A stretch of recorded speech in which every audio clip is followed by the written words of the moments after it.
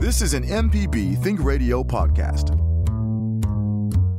Support for MPB comes from Trustmark, offering a range of mortgage, affordable housing, refinancing, and construction financing options designed to serve the needs of its customers. More info at trustmark.com/mortgage. Member FDIC, Equal Housing Lender. From MPB Think Radio, this is Money Talks. Kevin Farrell here with Dr. Nancy Lottridge-Anderson, president of New Perspectives, and Ryder Taft, portfolio manager at New Perspectives. Nancy and Ryder are both chartered financial analysts. Ryder holds the Certificate in Investment Performance Measurement from the CFA Institute. Did you know your credit score might change this summer because of new metrics? Our Money Talks experts will explain what a FICO credit score is, how to obtain and understand your credit report, and as always, take your personal finance questions. So give us a call. The phone number is 1-877-MPB-RING. It's 1-877-672-7464, or send an email to money@mpbonline.org. So good morning. Hope that you're both doing well this morning. Good morning, Kevin.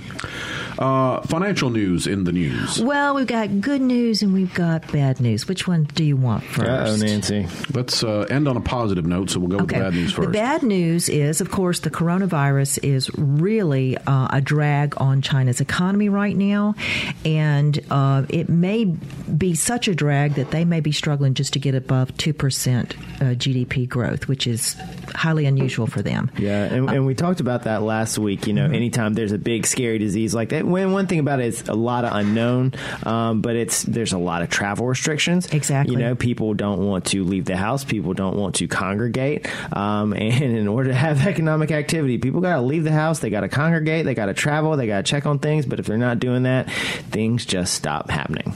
But the good news on our front, we're not affected by it yet. And the Atlanta Fed has increased their projections on GDP to 2.9. We're starting to see an uptick in manufacturing. So that's a positive for us. So we hope this will get settled on the other side of the globe and we won't feel it so much.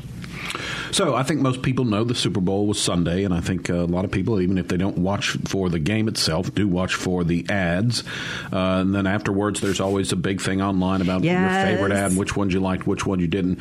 Have there ever been any studies done of what sort of impact a Super Bowl ad has on the company, whether people run out and start buying Snickers bars or avocados from Mexico, that sort of thing? I don't know. Yeah. I mean, I know they track a lot of those things, but it's hard to really draw a straight line from advertising to sales. Well, especially for a single ad, right? I mean, I think a lot of it, you know, because a lot of it is big brands. I mean, it's like people knew about avocados beforehand. People know about all the beer companies who have their ads. People are, you know, so it's brand maintenance because they're so expensive.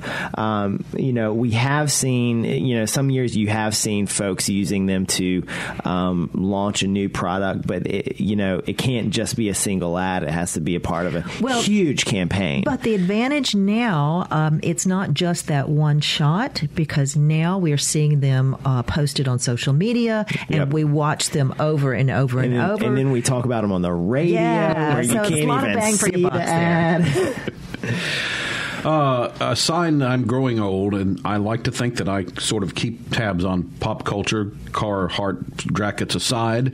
But there were several ads where there was a celebrity person, and I'm watching and I'm thinking to myself, I'm supposed to know who that is, I don't know who that is. Yeah. And some of the ads, and I can remember with my students, we would watch some of these ads, and the ones that they thought were hilarious, I didn't get. Yeah. And, of course, what's a good Super Bowl halftime show without a little bit of controversy as well? So. Oh, well, you know, I'm just proud that J-Lo at 50 can shake it still like that. My favorite is the expressions and things of the dancers, because they're have to make big, bold things and exaggerate their expressions and things. But I almost end up watching the backup dancers more so than the main event. So, but we'll look forward to another extravaganza next January. No, I'm sorry, next February. It used to be in January, but it's in February now. Before we dive into our discussion this morning, we have got a call on the line. So let's say good morning to David in Starkville. David, you're on the air with us. Go ahead, please. Thank you. Good morning. I wanted to ask whether there is a minimum amount that my wife and I must contribute to charities before counting the charitable deduction on our federal income tax? Well, it depends on the itemized deductions. Yeah. And so where those charitable deductions will help you is if you add in all of your other itemized deductions and you go over for a couple $24,000. If you don't, it doesn't even make sense to keep track of it. So a lot of people who are older, maybe you don't even have a mortgage anymore, because that's usually a big deduction for a lot of people. If you don't have big medical expenses, then, you don't have enough in charitable donations to account for that. Now, if you donate over $24,000, yeah, it's worth your while. Okay. Can I ask you a little bit of a follow-up on that? Yeah, sure. Absolutely. We have a farm. We have horses, and so we keep track of those expenses. We're also, both of us are over 70 and a half, and so contribute from our 401ks directly to the charitable organization, so that we don't have to pay income tax on the money we take out. But so will the farm expenses count toward the $24,000? I'm not sure exactly how farm expenses count. I know the Tax Cuts and Jobs Act of, 2017, 2018, a couple years ago, did change a lot of what were kind of looked at as, business type expenses on a personal return. So you'd have to check with a CPA on that, what specifically still counts as a deduction there. But since you are over 70 and a half, and actually the age for taking money out of your IRA or your 401k has moved up to 72. But if you are already taking required minimum distributions from your IRA or 401k, yes, you can have those sent directly to the charity, like you mentioned. And this is great because instead of counting as your income, then it just doesn't count. It just goes straight to the charity, and it's considered a non-taxable distribution. So that means you get to, if for instance you are only taking the standard deduction, you get to take the standard deduction, and that charitable contribution doesn't count in your income. So you kind of get it on both ends there, which is pretty nice. And David, I'm wondering if, as it relates to your farm, your agricultural activities, that is being maintained as a business.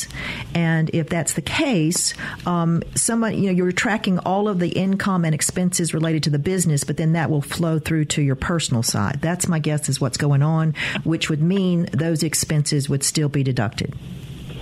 Okay. Thank you very much. You're welcome.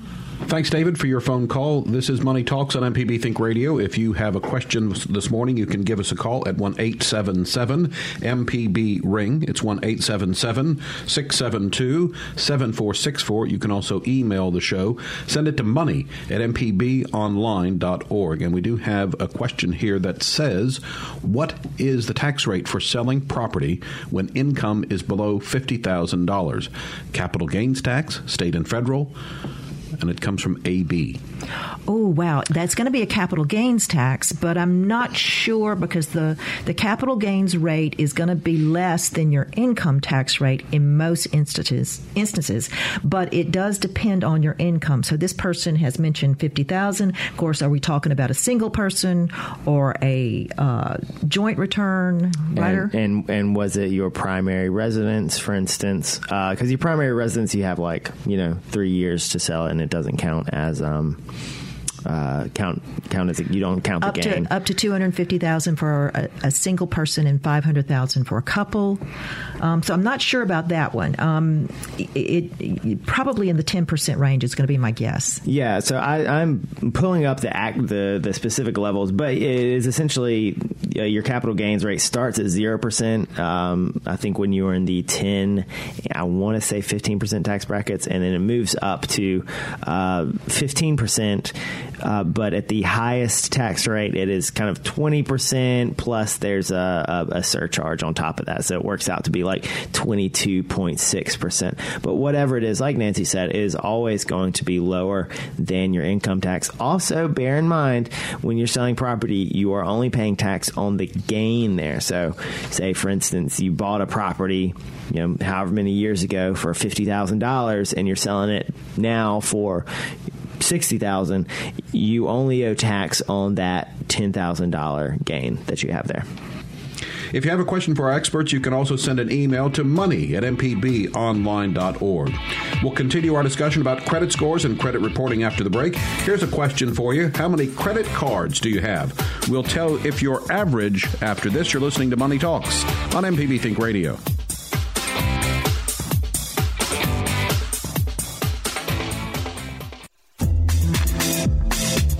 The information presented on Money Talks is meant to provide general information about the topics discussed and is not necessarily the opinion of Mississippi Public Broadcasting.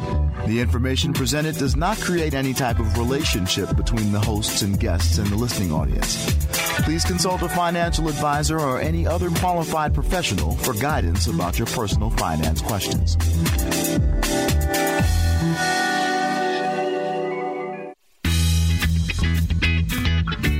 I'm Professor Richard Gershon from the University of Mississippi School of Law, host of In Legal Terms. If you're enjoying this podcast, I encourage you to listen to In Legal Terms, the show about you and your rights. We find interesting legal topics to bring to you and let you know how the law affects you. Find In Legal Terms on any podcasting platform on your smart device or on our website, inlegalterms.mpbonline.org.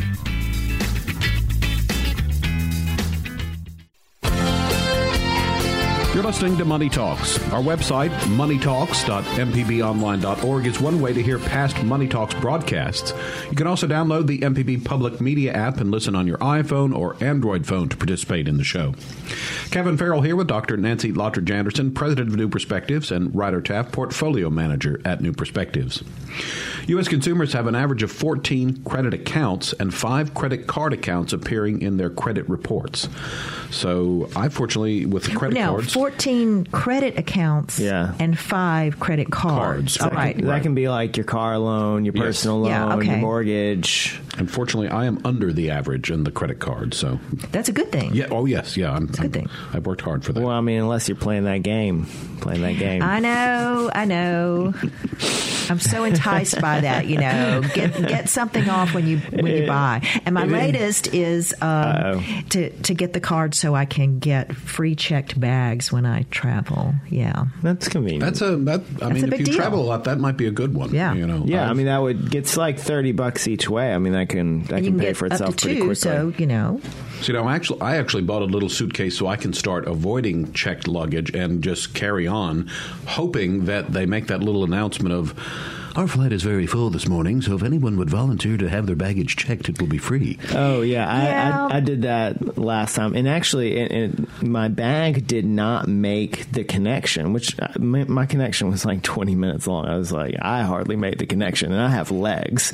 So I just went down to the desk, and they were like, great, well, we'll just take it to your house. Is this the correct address? I was like, yes. They were like, okay, we'll bring it at 1:30. And I was like, great. Like 1:30, I went downstairs, my bag was there. I didn't have to do anything. It was the most luxurious flying experience ever. Wait a minute. Wait a minute. That doesn't happen to me. When my bags get lost, it's days. And I'm on a trip. Yeah, we know. Yeah. Well, if I were going somewhere, I mean, that would have been a big problem. I would have, firstly, they'd have to deliver it to the hotel. Secondly, if I had to do something soon after, I mean, that would have been a real big problem.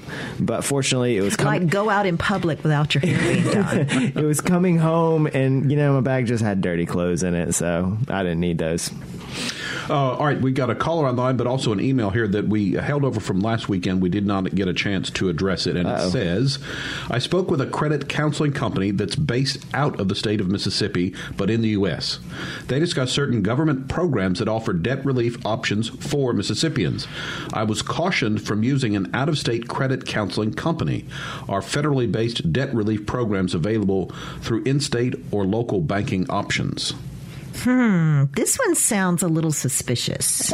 I'm not really sure what they're what programs they're referring to. The phrasing does sound like copy from a very like kind of scammy ad. A lot of times you do see advertisements or hear advertisements. We have this federal program we can access and only through us, and it's there are a lot of ways to get debt relief. I don't know specifically of any federal programs they might be referring to. One thing, credit counseling is something you do. It's often a step you take before bankruptcy. If you kind of declare bankruptcy, like your first step is that. So, if you're thinking about it, you might want to see a credit counselor. And a lot of attorneys that specialize in bankruptcy can help with that and kind of give you maybe a little more objective view of that. Because there are credit counseling companies that also offer services associated with that. As far as, the correct steps for any individual to take, I mean, that's going to vary. It's going to depend on what your actual debt situation is, what your asset situation is, what your income situation is. So I'm not sure. I would get a second opinion just by talking to a bankruptcy attorney saying, this, because trust me, they have seen people in your, if they are an experienced bankruptcy attorney, they have seen people in your situation and they've seen what was good, bad, right, wrong for those people. And second opinion on that one for sure.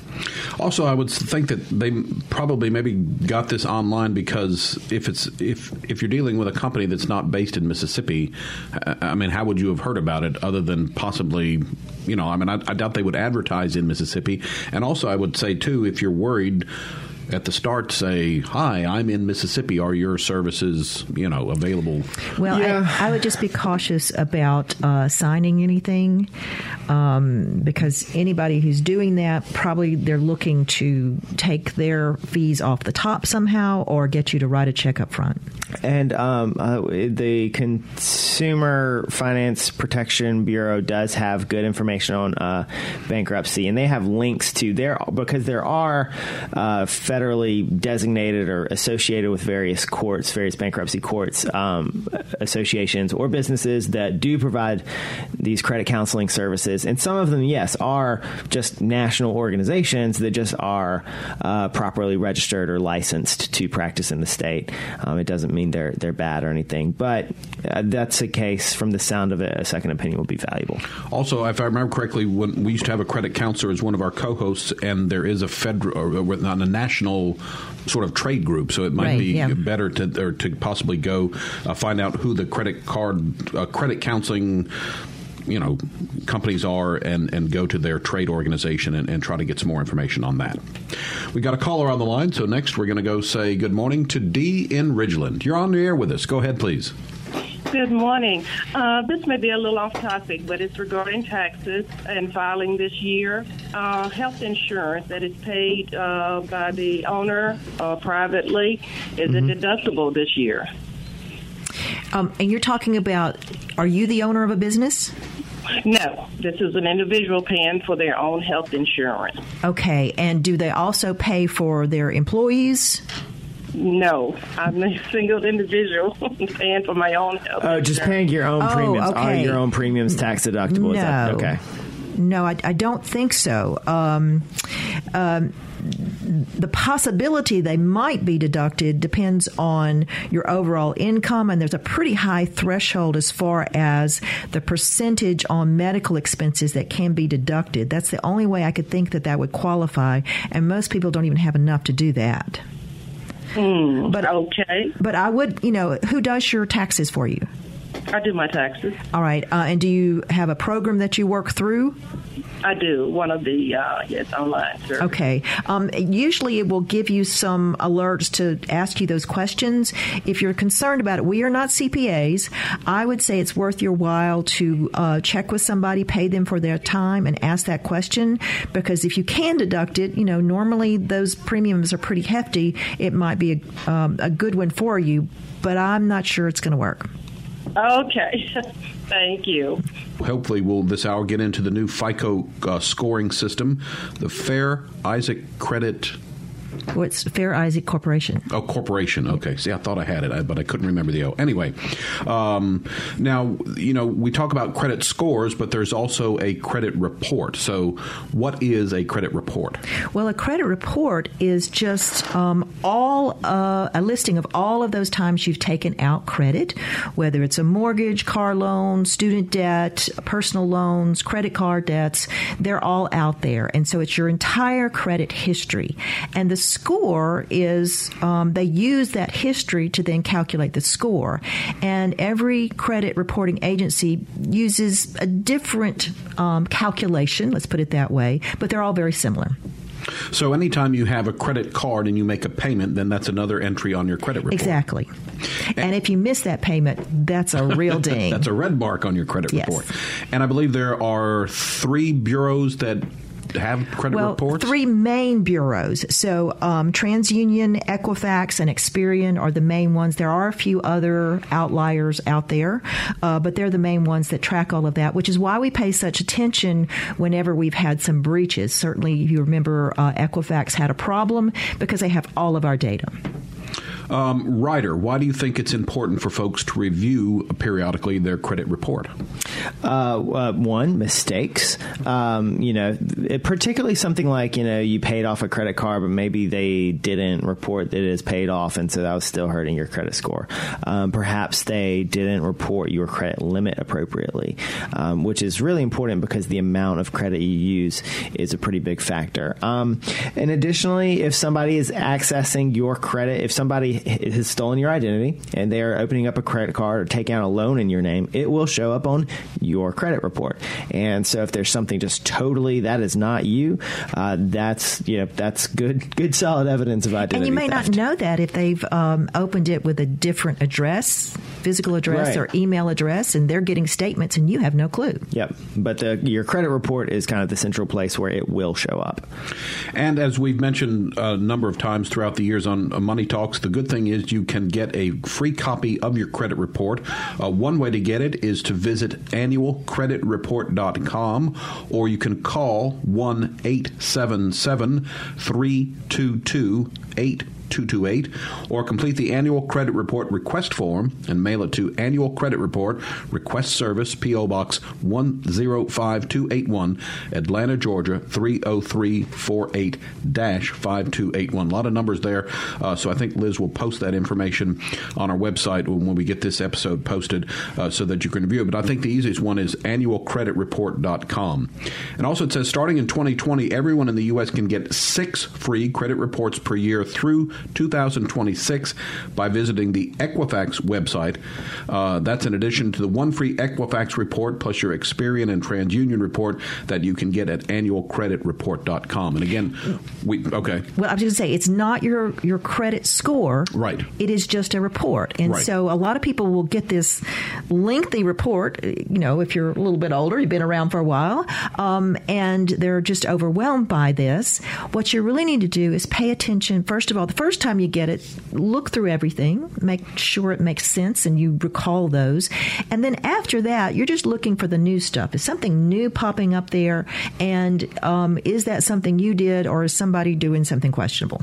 Yeah, I remember I got my credit report a couple of years ago when we brought it on the show to look through it. And I thought they do a very good job of sort of guiding you through it and giving you instructions and things so that you can fully understand the information that's on there. Also, I think that each one will offer you a chance to purchase your credit score when you review your report. Bear in mind, by law now, if you get turned down for credit, you can get your score for free. Okay. Got a couple of calls on the line, so let's start again with Liz in Jackson. Good morning, Liz. Go ahead, please.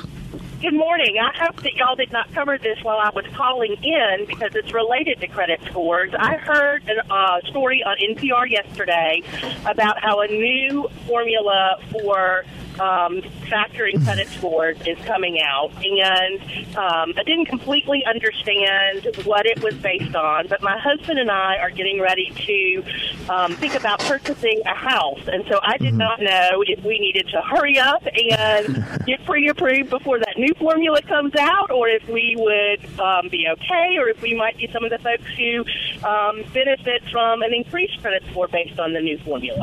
Do you have an idea what your credit score is right now? I do. And we're kind of in the mid range, and our current credit is mostly credit card, current mortgage. We don't have any personal loans as part of our credit, which I understood to be part of the I think personal loans are going to be hit a little harder, so it's good you don't have those.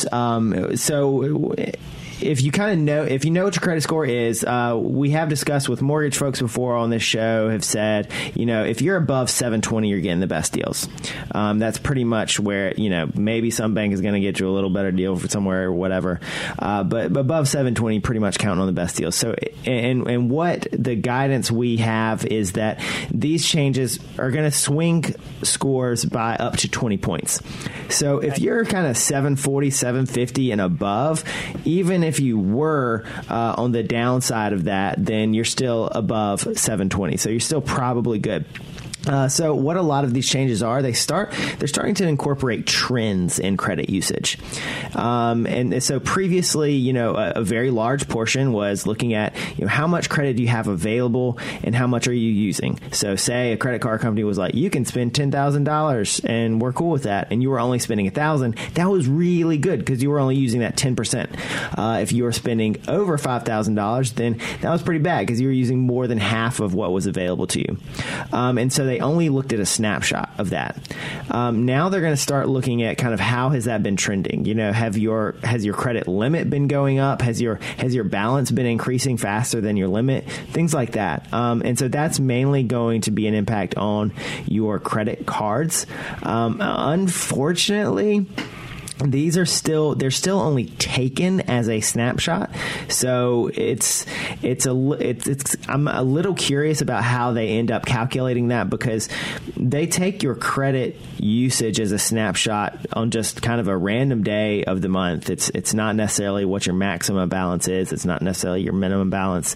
It's not necessarily a particular day. So I'm not sure how that's going to go. But if in general, you've been spending kind of the same amount every, for the past couple of years, I don't think you would anticipate too much of a change.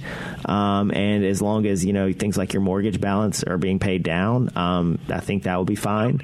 If you did happen to have 2 years ago a really big credit card debt and you've paid that down, I think you'll look really good too. So, and I think they're calling it 10T, meaning they're looking back over 10 years. And for a younger person, you don't have as much credit history there. But I think they're just looking for an erosion of your credit. And so if they see that your credit is improving, you're in good shape. Great, thank you. And when do we expect this to go into effect? Is it already in place? I was thinking it already was. Liz, our producer, says this summer. To summer? Okay. Thanks so much, y'all. All right, Liz, thanks for your call. We'll continue our discussion of credit scores and credit reports after the break. What's the average credit score in Mississippi? We'll let you know in just a bit. You're listening to Money Talks on MPB Think Radio. Candace, hang on through the break. We'll get to your question as well. Deep South Dining is the show all about the culture of Southern flavor, from fried chicken and collard greens to shrimp and grits and a glass of sweet tea. Subscribe now to the podcast using any podcast app or download our MPB public media app. This is Money Talks on MPB, our personal finance broadcast. Kevin Farrell here with Dr. Nancy Lottridge-Anderson, president of New Perspectives, and Ryder Taff, portfolio manager at New Perspectives. They both are chartered financial analysts. Ryder holds the Certificate in Investment Performance Measurement from the CFA Institute. According to Experian, in September of 2019, the average credit score in Mississippi was 667, which is considered fair. By comparison, Minnesota had an average of 733, which is in the good category, just below very good and exceptional. It's because it's really cold and they don't leave the house and use their credit cards. Well, and we have a higher poverty rate here in Mississippi, and so certainly that does affect those scores. And we were chatting during the break, and I think the consensus is with the new scoring system, the fluctuation is minor enough to where if you had sort of a bad credit score before, you're going to have a bad credit score. If you had a fair credit score, you're going to have a fair, and if you had a good, you're going to have a good. So I'm getting the vibe, maybe not get too. That it's not overly, drastic. Right. Yeah, I mean, if you are close to a threshold, again, kind of like, I said, 720, I think a lot of banks use as a threshold for, qualifying for a mortgage of some sort. If you're close to a threshold, yeah, that might be a problem. But again, only 20 points above a threshold, you're not going to hit it. Okay. Got some phone calls to get to. Candace held on through the break for us and is up next. Candace, good morning. Go ahead. Hi, good morning. Thanks Good morning. so much for taking my call. I had a credit card that was pretty much paid off and then another one with a higher balance. So I got a really good balance transfer offer. It was like no fees or 0% for a period of time. And then it took a real hit to my credit score. It dropped like 11 points, and it was cited the increase in the balance on that card that was pretty much paid off. So I was surprised by that because I didn't spend any more.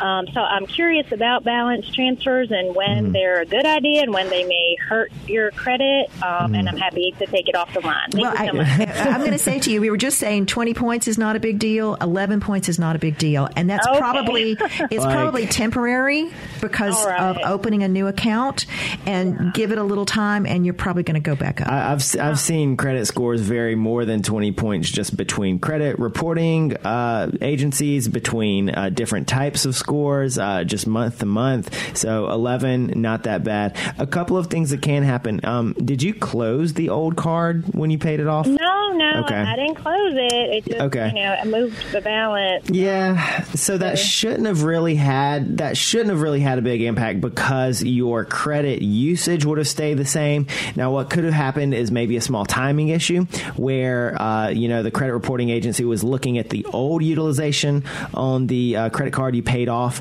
and a new utilization on the card you moved it to. So it would appear that you had a higher balance, until they update in the next month. So that could be one issue. Of course, any jump in any single credit card could be an issue, even if it is, obvious to you and the rest of us that you were just paying off a card. Any sudden change like that could be an issue, and that might be it. But 11 points, not that big of a deal. So I don't think that was, I don't think you need to worry about it. And then balance transfers in general, is there a specific strategy to use those more effectively? The big thing, and you mentioned that you found one without the fees, because there's usually a fee on the front end, anywhere from 3 to 5%. But if you can move to a card with lower interest rates so you can deal with your debt, that's always a positive.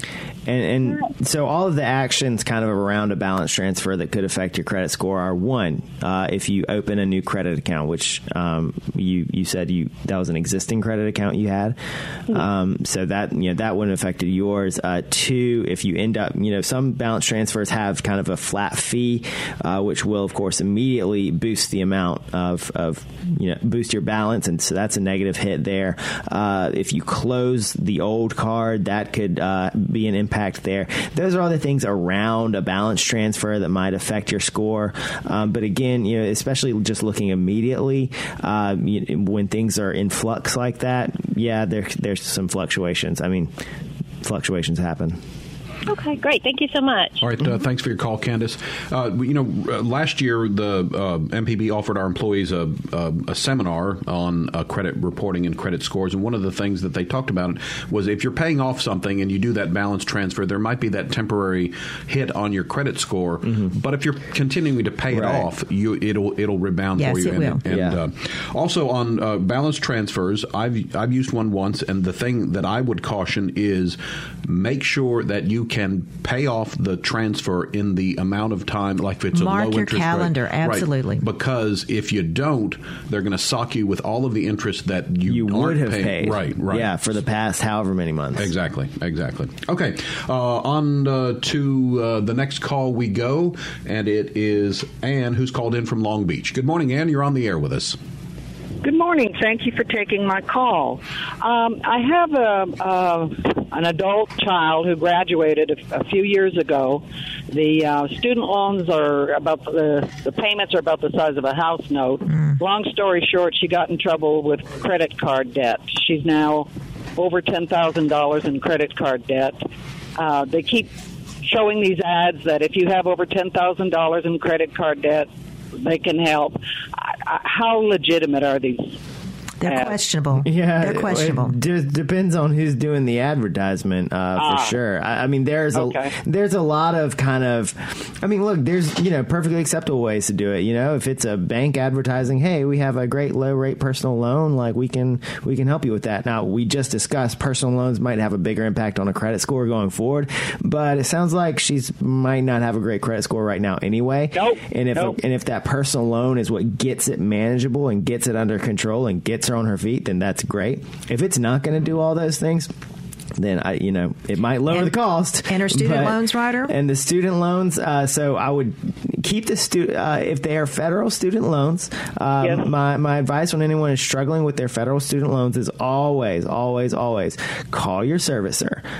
If you do not have any income and you cannot pay them right now, then ask for a forbearance. Yeah, you can do forbearance, and you can kind of do those as you need to. The interest still does accrue, but they do not. You're not going to be punished for not making the payment. You're not going to be fined for not making the payment. They're not going to send it off to a debt collector while it's in forbearance. And then you can ask for an income-based repayment plan. Especially, again, if you have no income, then it is going to take 10% of your income above the poverty line. Since you do not have any, if she doesn't have any income, then that will be a $0 payment. And a $0 payment is actually even better than forbearance. So there are, with federal student loans, I know people, you get overwhelming amounts of them, and then once that first bill hits, it looks extreme, but they do have just a lot of different features that really should make it. They should make it so that they are not that burdensome for the borrower. If they're federal loans, yeah. If you go outside of that, all bets are off. Right. So private loans work differently. Private loans are essentially just personal loans, which again we just learned are not going to look great on your credit score, but also might not have those repayment features. Are also done by a private bank who might pursue you in a different way. And then as far as that credit card debt goes, it's going to be important for her to, if she can't develop a payment plan, that she can pay it down on her own right now. Like our last call, look at balance transfer cards, look at a personal loan from a bank to refinance that, but again, those are all going to depend on a credit score though. And that's just going to be a real tough situation. Well, she's not been approved. She does have an income, but she's not been approved for a personal loan. They said her credit card debt is too high. I was wondering about that. Since the interest on this credit card is $435 a month, is there any way that how moms like to help? Is there any way that I could put a little bit each month towards the principal? Would that be allowable? The most helpful thing you can do is, one, get her on a payment plan on those student loans that is going to be, preferably no payments for at least a little while to give her some breathing space. Two, get her on the phone with her credit card company and say, hey, I clearly have a lot of credit card debt. This is clearly very hard for me to pay. Can we work out a plan together that's going to make it easier for me to pay? Maybe they say, maybe they can lower the interest rate if she, starts a consistent payment. If she's like, okay, I can do $500 a month, but you're going to have to cut that interest rate down. Because here's the thing, they don't want to have to, they don't want to have to sell this to a debt collector, because right now that's $10,000 that they want to make. Like you said, that's $400 a month and just like free money that they're going to make. And if they sell it to a debt collector, they're going to get like, I don't know, a couple $100 period. And that's it. I mean, that's the end of it. So if she can, promise them that, and it might be helpful for her to get on at least a couple of months of consistent payments so she can say, hey, look, for the past several months, I've been doing X dollars a month. I can keep doing that, but y'all are going to have to work with me too. That's your first port of call. Sometimes they're very helpful. Sometimes they're not. But it is definitely a first port of call. All right. Very good. Thanks, Ann. Thanks, Ann, for your call. One thing I would say earlier, we mentioned credit counseling services. I think that might be an option as well, because I think in addition to helping manage your debt or pay down your debt, they will give her maybe some tools, classes and that sort of thing about how to be a better money manager. Well, and usually those counselors can get on the phone with credit card companies, and they know how to speak to them to see if they can get a reduction in interest. Do people with more education have higher credit scores? We've got that information for you after the break. You're listening to Money Talks on MPB Think Radio.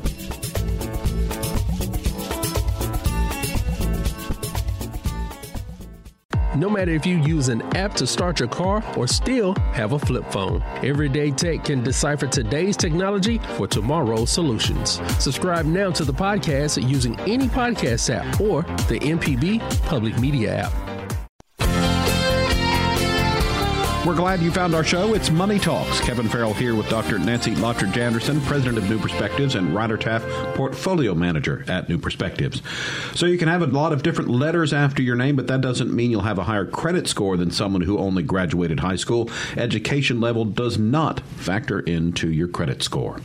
All right, Jackie's been holding on the line for us, so we've got her on the air. Good morning, Jackie. Go ahead. Jackie is a him. Sorry, my bad. I get that a lot, but thank you for taking my call. I got a question about the length of time it takes to improve credit score. I don't really have a lot of credit. I never really use it, but I just recently realized and thought to try to, get it improved. And I'm on a credit repairing, program. And so I don't have much on it. I got a mortgage that is about to start now reporting as current. I got a student loan that's been reported current. And that's it. I don't have any credit cards or car loans or none of that. But I did join a credit union, and I signed up for the prepaid loan and a prepaid credit card with them. But I just started that program, so I'm trying to see how long it takes for me to get, a couple of 100 points added to my credit score. Well, first of all, you've got to have some time, and you've got to show that you have cards that have been around for a while. So that's what you're doing now with building some of that credit. The biggest factor in determining that score is, do you pay your bills on time? And you said you're current on everything, so that's a huge positive. If you miss a bill payment, it can be on your credit report for 7 years. If you have a bad debt, that's hanging out there for probably 7 years. So you just need to, at this point, start to just build up a record and some credit that's available to you, and I think you'll get there. Yeah, okay, I so think you're saying like years? Is that what you're saying? For the number of points you asked, we cannot tell you how long it's going to take. I do not know. However, your credit score starts to improve the moment you start paying things current. The moment that your balances start going down, that's when it starts improving. And so most credit things work on a monthly basis, and they do monthly snapshots of your credit accounts. So yes, it'll be a month by month thing. Don't expect to check it every 3 days and any changes, but check it every couple months and you should see it go up. And keep in mind, it is, like we said, scores fluctuate. Somebody did a balance transfer that shouldn't have affected her score and it went down 11 points. Like, there are fluctuations. So it's not going to be a straight line. It's not going to be, I pay my bills every month, therefore it should go up 5 points every month. It might go up 20 points one month. It might go down a few points for a couple months and then all of a sudden shoot up 30 points. But that trend will be going up. Again, it starts the moment you start paying things on time is the moment your credit score starts improving. And when I say moment, I mean month. But so would it be beneficial to take advantage of even more prepaid credit cards, maybe? Would that help? Well, I had 2 or 3 of them. On those sort of programs, I wouldn't say so. But those are very good programs for getting your credit, getting it started, especially if you don't have any credit at all. Those are excellent programs. And usually those kind of have a natural transition into an unsecured card. And once you start using that properly, a credit card, good use of a credit card is the best thing for your credit score because it's totally self-managed. But, the flip side of that, a credit card is one of the harder things to get. Well, let's back up to what really comprises that score. And again, the biggest piece is paying your bills on time. So anytime you miss a payment, that's going to hurt you. The next closest to that one is your debt ratio. How much you owe versus how much they will let you owe. And then you're going to have other pieces in there, like the types of credit. So the fact that you have a mortgage and you have a credit card and you might have a car loan, that works to your advantage. They also look at the history. So that's why we tell people if you've had a card that you've had for a long time, maybe you hang on to it because they're going to be looking at the history. So all of those pieces have an impact on your score. All right, Jackie, thanks for your call. As we wrap up, now, Nancy, there have been a lot of data breaches, and the companies have offered an opportunity to freeze your credit score, your credit. Which I have done. And then you have to unfreeze. So if you could, we got about a minute, give us a quick primer on freezing and unfreezing. Well, if you freeze your credit score, for some companies, you're going to see usually a $10 charge. You have to call those 3 main companies, TransUnion, Equifax, Experian, to formally freeze it. But you can temporarily unfreeze it, which is what I did when I tried to get an American Airlines card so I could get free checked luggage. And that didn't cost me anything, and it was very easy for me to call them or go online and unfreeze at each of those reporting agencies. You better keep up with your passwords and your PINs on all of those. Those are very important. All right, and a reminder, if you want to get a copy of that free credit report that's available to you, you can go online at annualcreditreport.com, or you can call 1-877-322-8228. For a free credit report, 1-877-322-8228 or annualcreditreport.com. And it's a good idea to get it. It's something that's free and it's available to you, and it helps you keep a track of your personal finance. Make sure that information on there is correct. And if it is not, there are instructions on a credit report about how you go about trying to get the correct information on your report. That's going to wrap us up for today. Money Talks is a production of MPB Think Radio, funded in part by generous financial support from you, our listeners. To hear today's show or a previous show, you can visit moneytalks.mpbonline.org or listen to the podcast. Just search for Money Talks using your favorite podcasting app. Our show is produced by Liz Gill, and our call screener was Java Chapman. So for Dr. Nancy Lottridge-Anderson and Ryder Taff, I'm Kevin Farrell, inviting you to stay tuned because up next at 10, it's In Legal Terms, where they're talking about taxes. We'll be back next Tuesday at 9 for another Money Talks. It's heard only on MPB Think Radio. Offering a range of mortgage, affordable housing, refinancing, and construction financing options designed to serve the needs of its customers. More info at trustmark.com/mortgage. Member FDIC, Equal Housing Lender. This is an MPB Think Radio podcast.